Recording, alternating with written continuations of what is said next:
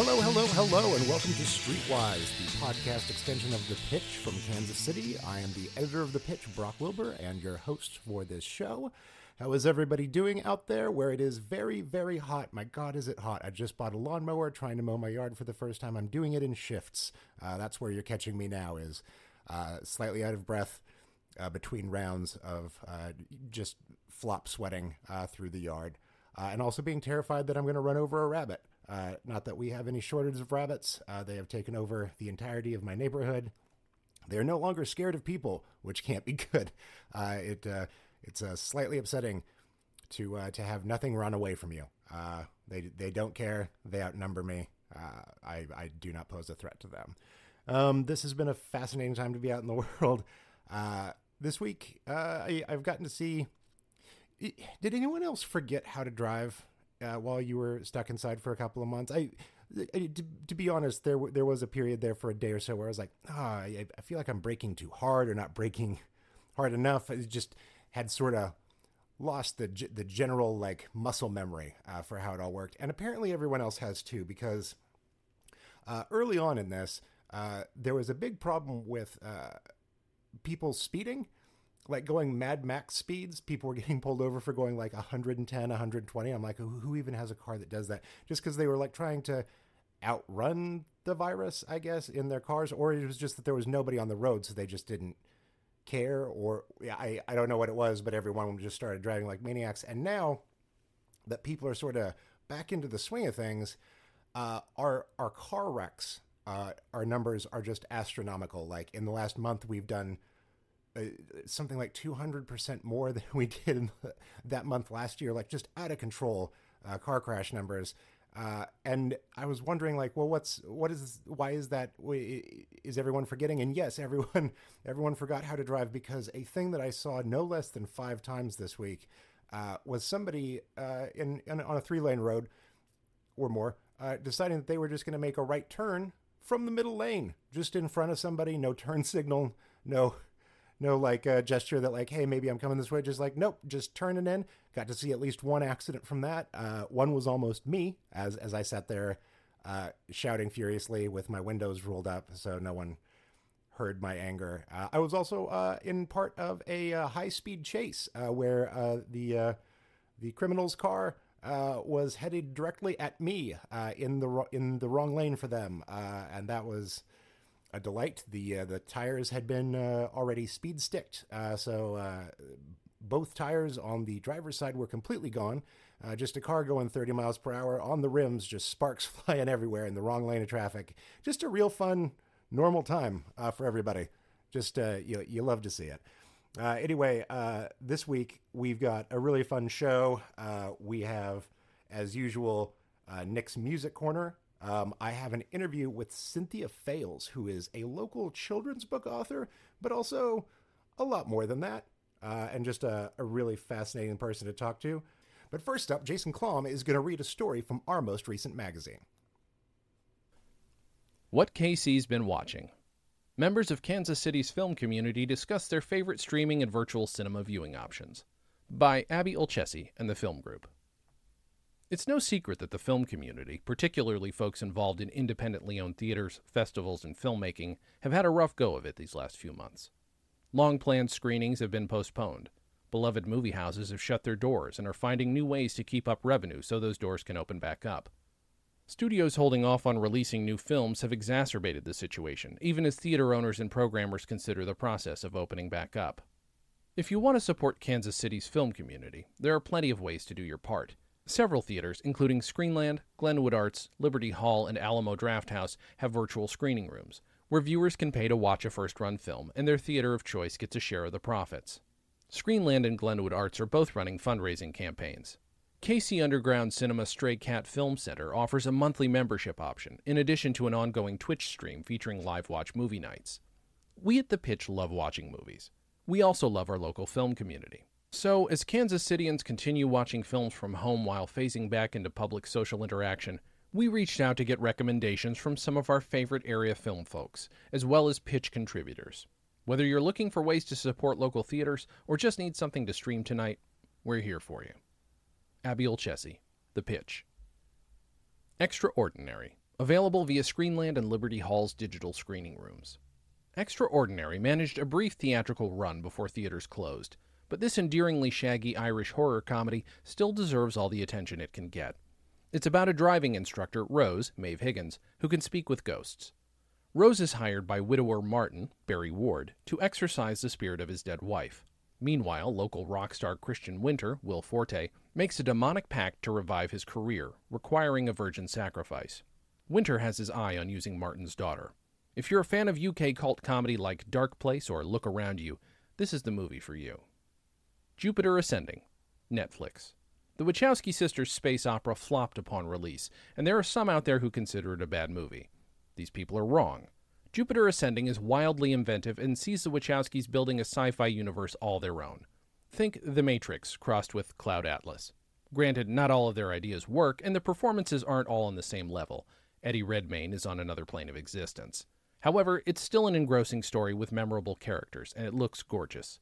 Jupiter Ascending is pure escapism, and right now, some of us need that. Police Story and Police Story 2, Criterion Channel. One of the best choices I've made during isolation was stir-frying some noodles, grabbing a beer, and watching Jackie Chan's Police Story. Hong Kong action movies are massively fun to watch, and Chan's first two Police Story movies are classics of the genre, with stunts inspired by martial arts as much as Buster Keaton and Charlie Chaplin.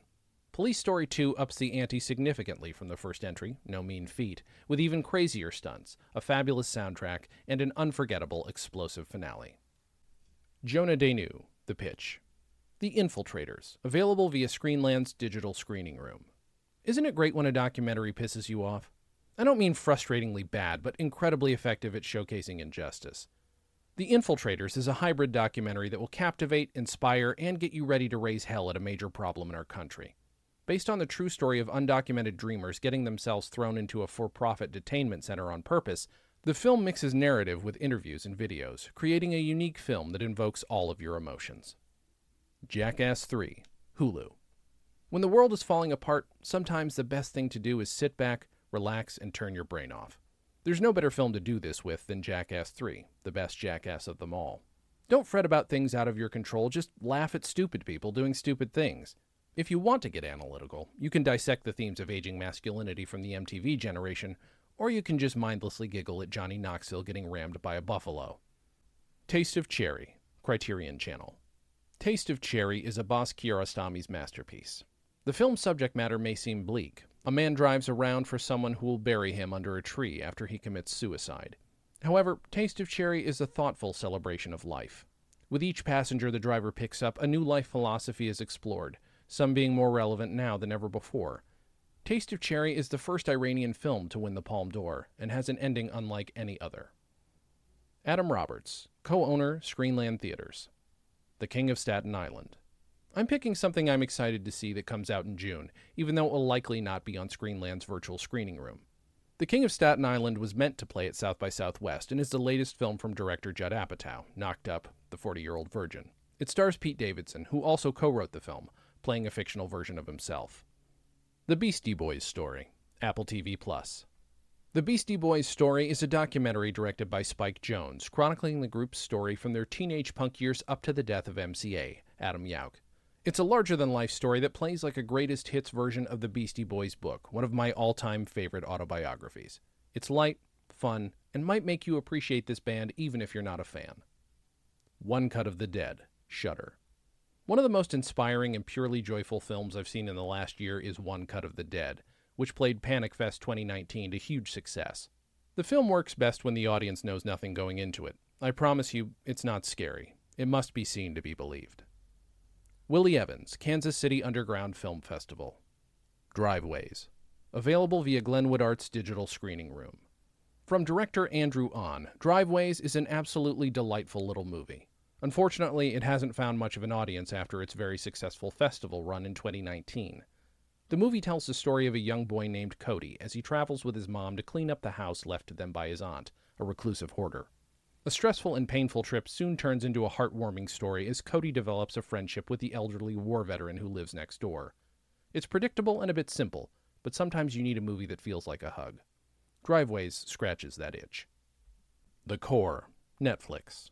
If you're anything like me, there are multiple times a week where the dread becomes overwhelming and you can't bring yourself to focus on anything. In those moments, throw on The Core. I vaguely remembered this movie bombing when it came out, but when I watched it a few weeks ago, I discovered it's a gigantic, messy treat. Aaron Eckhart, Hilary Swank, and Stanley Tucci lead a team of scientists as they drill to the center of the Earth to set off a series of nuclear bombs. It doesn't make any more sense in context. At one point, they get out of the ship in the middle of the Earth's mantle. The Core is absolutely a must-watch good bad movie. It felt like love. Canopy, Criterion Channel. The world is finally realizing that Eliza Hittman is among the greatest contemporary American directors. Her newest film, Never, Rarely, Sometimes, Always, also available to stream. Walked away with awards from both the Sundance and Berlin film festivals, but for me, It Felt Like Love is still her best work. The story of a melancholic teen girl trying to understand love and sex, It Felt Like Love relies entirely on its main character to express the agonizing process of sexual awakening and exploration. This is an uncomfortable movie, but it's so lovingly crafted and beautifully acted that you have no choice but to be completely enveloped in the sun-drenched world of South Brooklyn in the summer. Carrie Bingham Gutierrez, Kansas City Underground Film Festival. St. Francis. Available via Screenland's virtual screening room. 34-year-old Bridget, Kelly O'Sullivan, who also wrote the script, is struggling to find her purpose in life. The audience sees her take on a job as a nanny to 6-year-old Frances, who is an absolute delight on screen, and detach herself from her feelings after having an abortion. You'll see similarities to Frances Ha, Tully, and Obvious Child here. This film has so much heart and authenticity that it made it a 5-star watch for me. Paddleton. Netflix. Two friends, Ray Romano and Mark Duplass, journey together to buy life-ending drugs after one of them is diagnosed with terminal cancer. It's a sad buddy movie. I'm a huge fan of Duplass, but Romano is a standout star and deserves so much more recognition for this role. You know this film will inevitably be a downer, so go ahead and have a good cathartic cry with Paddleton. A Girl Walks Home Alone at Night. Canopy. 4 words.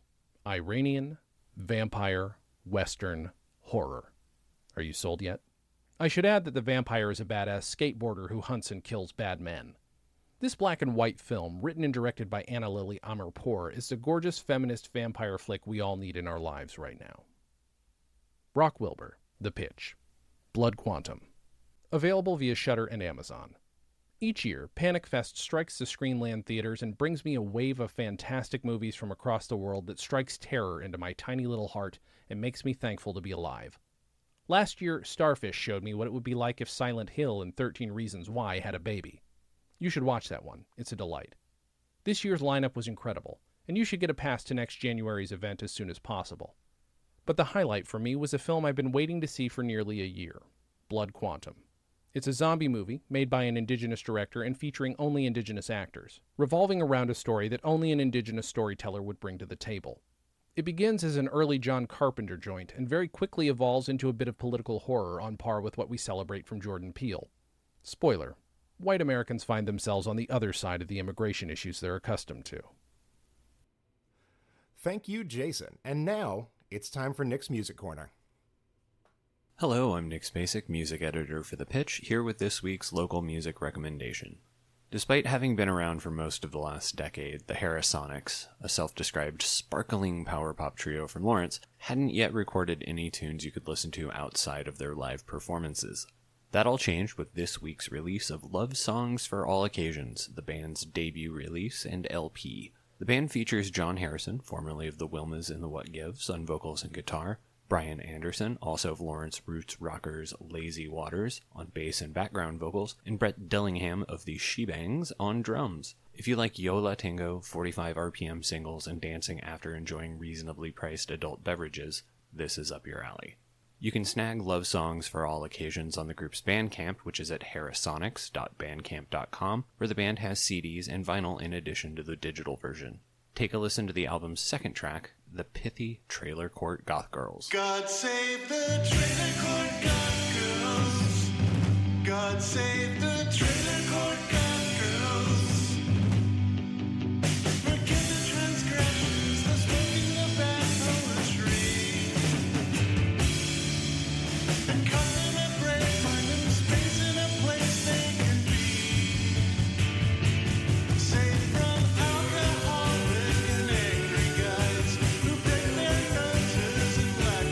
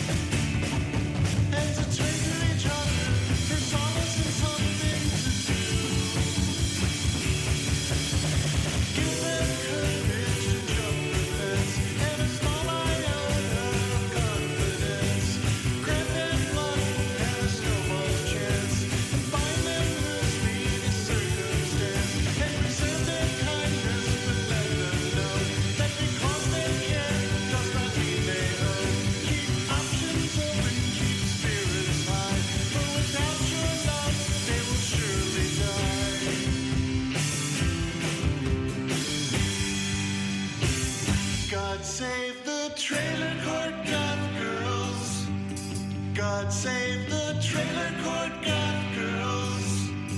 God save the trailer court goth girls. Here's my interview with Cynthia Fales, a local children's book author, book publisher, podcast host, just everything. Here, take a listen. Cynthia, welcome to the podcast. How are you today? I'm doing well. How are you, Brock? Fine-ish, I guess. I don't know. Where do we put these things on the scale anymore? Right. Would you introduce yourself to the audience and tell them what you do? So my name is Cynthia Fales. I am the founder of Launch Crate Publishing. Let's just start by saying that you have the best name in the world. Like, if I was going to name a YA protagonist after, it was Cynthia Fales. Perfect. Awesome. You are the perfect teenage girl that like comes into her own and like definitely has a superpower and flourishes, right? It's funny because when women get married, people ask them whether or not they're going to hyphenate their name. Mm-hmm. And I was like, I don't think that's an option for me because then I become a complete sentence and I don't think I want that. So it's Brock Wilbur and Vivian Kane in our marriage, and both of us just sound like the stars of a 1940s detective noir film. So we were both like, neither of us need to change, but also like Brock Kane just sounds like too much of a wrestler name. And so Viv hyphenated her middle name. So she is Kathleen Wilbur Kane. So it's still Vivian Kane everywhere, but like she got one in there, and I was like, oh, it was a wonderful like birthday gift. And that's how we did it. That's awesome. So is this like a Technicolor film or black and white? I'm just curious that you all are starring in. In my head, it's very Laura Bow. It's very black and white. Right before Technicolor comes out, like we're the last ones to go color on this. So tell me about what you do. So I run Launch Crate Publishing, which is a publishing company, an independent publishing company that really seeks to flip the publishing world on end and make sure that creators are being properly credited and paid for the work that they are providing to the world at large. So we offer both publishing services, so just about anything that you would need to create a book and self-publish it on your own. But we also offer traditional publishing as well. So for people that aren't in the know, what are the problems that are facing, authors, publishers in this traditional? What are you flipping on its head? So what we're flipping is the profit margin. So instead of the lion's share going to the publishing company, the lion's share is going to the creator, so the author and the illustrator. And we're doing that so that they can come right out of the gate and start making profit off of their book instead of having to sell enough copies of their book so that they can essentially buy back whatever advance they've had or received, if they've received an advance from a publishing company. Now, how did you figure this out? How did you do this in a way that other publishers can't? So instead of looking at the gross margins, we're looking at the net margins. And so we've done a 60-40 split of the net, where 60 is going to the creator and then 40 is coming to the publishing company. And a lot of contracts that you see with folks, they're looking at essentially 10% is about average for, 10 to 12% is about average for traditional publishing houses and their contracts with authors. And as you start to look at the numbers and the profit margins and even the net profit margins, 10% or 10 to 12% versus receiving 60% of the net, there's usually like $1 or more difference in favor of the author. Why did you choose to start this? Is there anything about Kansas City in particular, or was this just that you had the ability to do so, or saw this gap in the market? Mm-hmm. For me, I am a big proponent of equity and just systems, and the publishing industry to me is much like the music industry, and at least how the music industry had been, where it doesn't necessarily favor the creative geniuses and the work that they're putting in. I assure you that is still how it goes. It's still how it goes, yeah. So for me, it was a matter of seeing if I could find a way to create a ripple somewhere in the body of water, and then see how many additional ripples we could create from there. So that's why we offer both the traditional publishing and the publishing services, so that we can teach other people how to do it, which is really my preference. If I could teach 100 people, 200 people to do this themselves, and then they teach 100 or 200 people to do it, then we're creating more ripples. And that's how you start to create a change. So, were you involved in the publishing industry before this? Like, did you do like years of this and like get frustrated with how it worked, or did you just like see this from the outside and go like, that's where I belong? So interestingly enough, I was an educator. And so I've worked with kids in pre-K all the way up through college graduates and even graduate assistants. But along the way, I left an organization where my values no longer align with their values, and had to figure out what was next. And oddly enough, I ended up writing, illustrating, and publishing a children's book, and did a lot of research in that time. This was in 2012. And during that time, thought I found a way to do it where I would still be able to maintain the majority of the profit as a self-published author. And it just was not happening the way that I thought it was going to happen. And there was a service that I used that thousands of other books were sourced through. And I just knew at that moment. Amazon self-publishing? No, it wasn't. It was actually Lulu.com. Oh, okay. That tracks. Yeah. Yeah. And so I just knew there had to be a better way to do it. And so it was my goal to see if I could figure out another way to do it. And from 2012 through 2013 through 2017, about this time, 2017, I was basically working at UMKC full time, and then at night, I was working on my books and publishing and illustrating my stuff, and then helping other people figure out how to do the same for themselves. And it just became too much, so I had to choose one or the other, and I chose to take a leap of faith. So tell me about your books. My books are interesting. So they are. Most authors usually have one genre that they stick to. I'm not that you and person. I are of the same thing, where somebody's like, you should just pick a thing and then you have to do that or else you'll fail. And it's like, but I would get bored doing one thing. Like, that's not right. Humanity contains multitudes. Absolutely. There's room for everything, right? Yeah. So I started out writing children's books, and I have a series called The Christmas Cookie. It's about a cookie that wakes up on a plate meant for Santa on Christmas Eve. So that was the first book that got me started. I also have a series of books called the Ella Books series, and those are based on lessons that I learned watching my mom navigate through the world. So there's a superpower in each book. There are 4 of those published out of 10, so I'm working on the other 6. I've also published 2 middle grade books for the Secret World of Rain the Brain series, about a young inventor who uses everyday objects from around the house to save the world from otherworldly beings. So there's that. And then, those all sound pretty similar, right? But along the way... those are wildly Kinda. cool in different ways. But I see how you were, by age range, lumping them in together. Age range. But by genre, Jesus, no.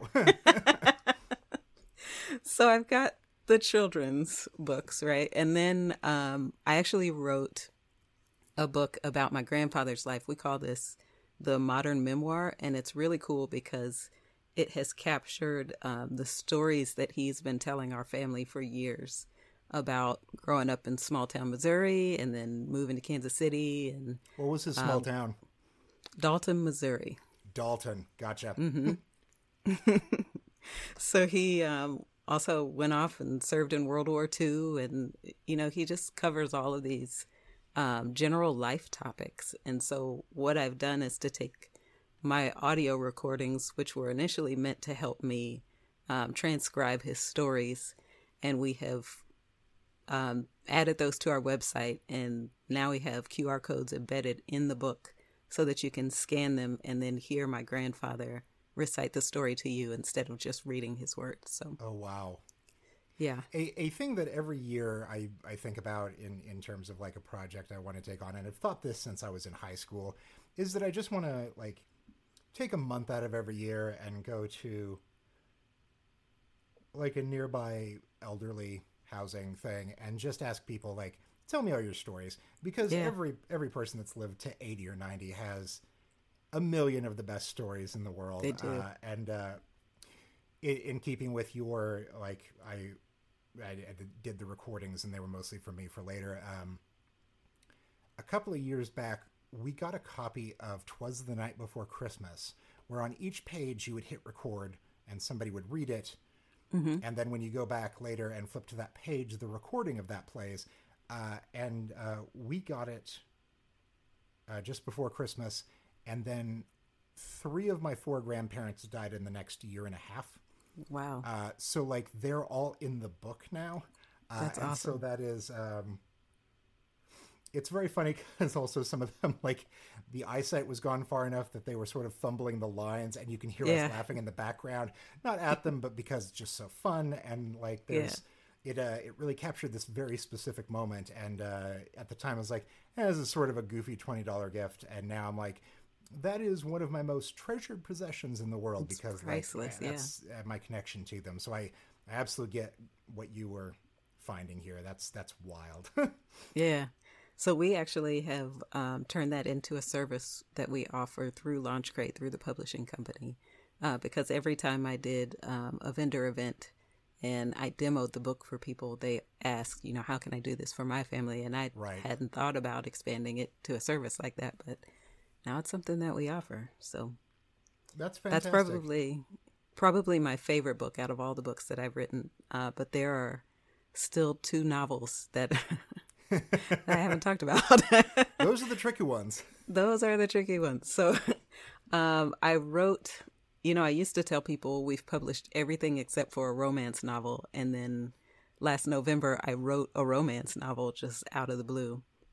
I thought I was writing... that just to be able to say, like, no, we've done everything now? Like, you no. have no interest in romance novels, but you were like, we should cover every base. No, like, I had no idea this book was coming. I had actually mapped out books 3 and 4 in the Secret World of Rain the Brain series. And my plan was to use the National Novel Writing Month to write books 3 and 4. So that was the goal, and that's what I started on November 1st. So instead of doing some children's books, you wrote a romance novel. I wrote a romance novel. You're like, you know what, 3 and 4, not right now. I've got a little hot under the collar for this other I got thing. This romance novel to tell.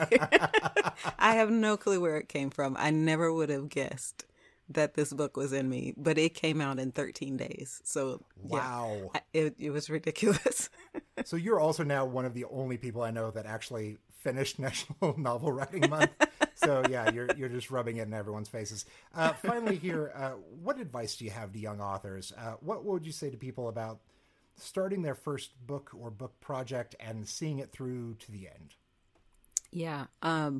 For young authors, definitely keep writing. Write stuff that you're interested in.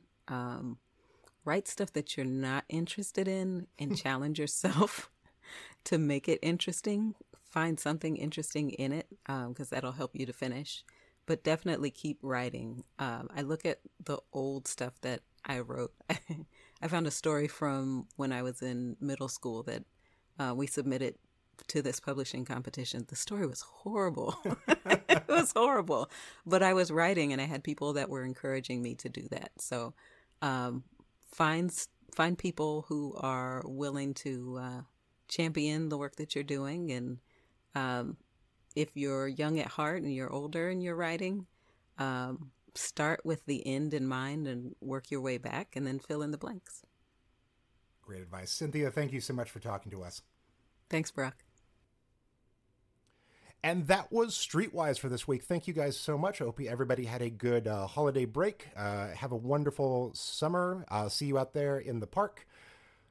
If you are interested in supporting The Pitch, please come to thepitchkc.com. We have great stories going up there every single day. Feel free to toss a couple of bucks our way if you want. The new issue of the magazine is on stands now out in the city, but if you don't feel like venturing out into the world to get one, we've put the whole thing up online. You can find it on the right side of our website. Just click on the picture of the magazine and you can read it right there. I've been Brock Wilbur. Thank you guys so much for listening. Please subscribe and rate us and pitch in. We'll get through. Thank you so much.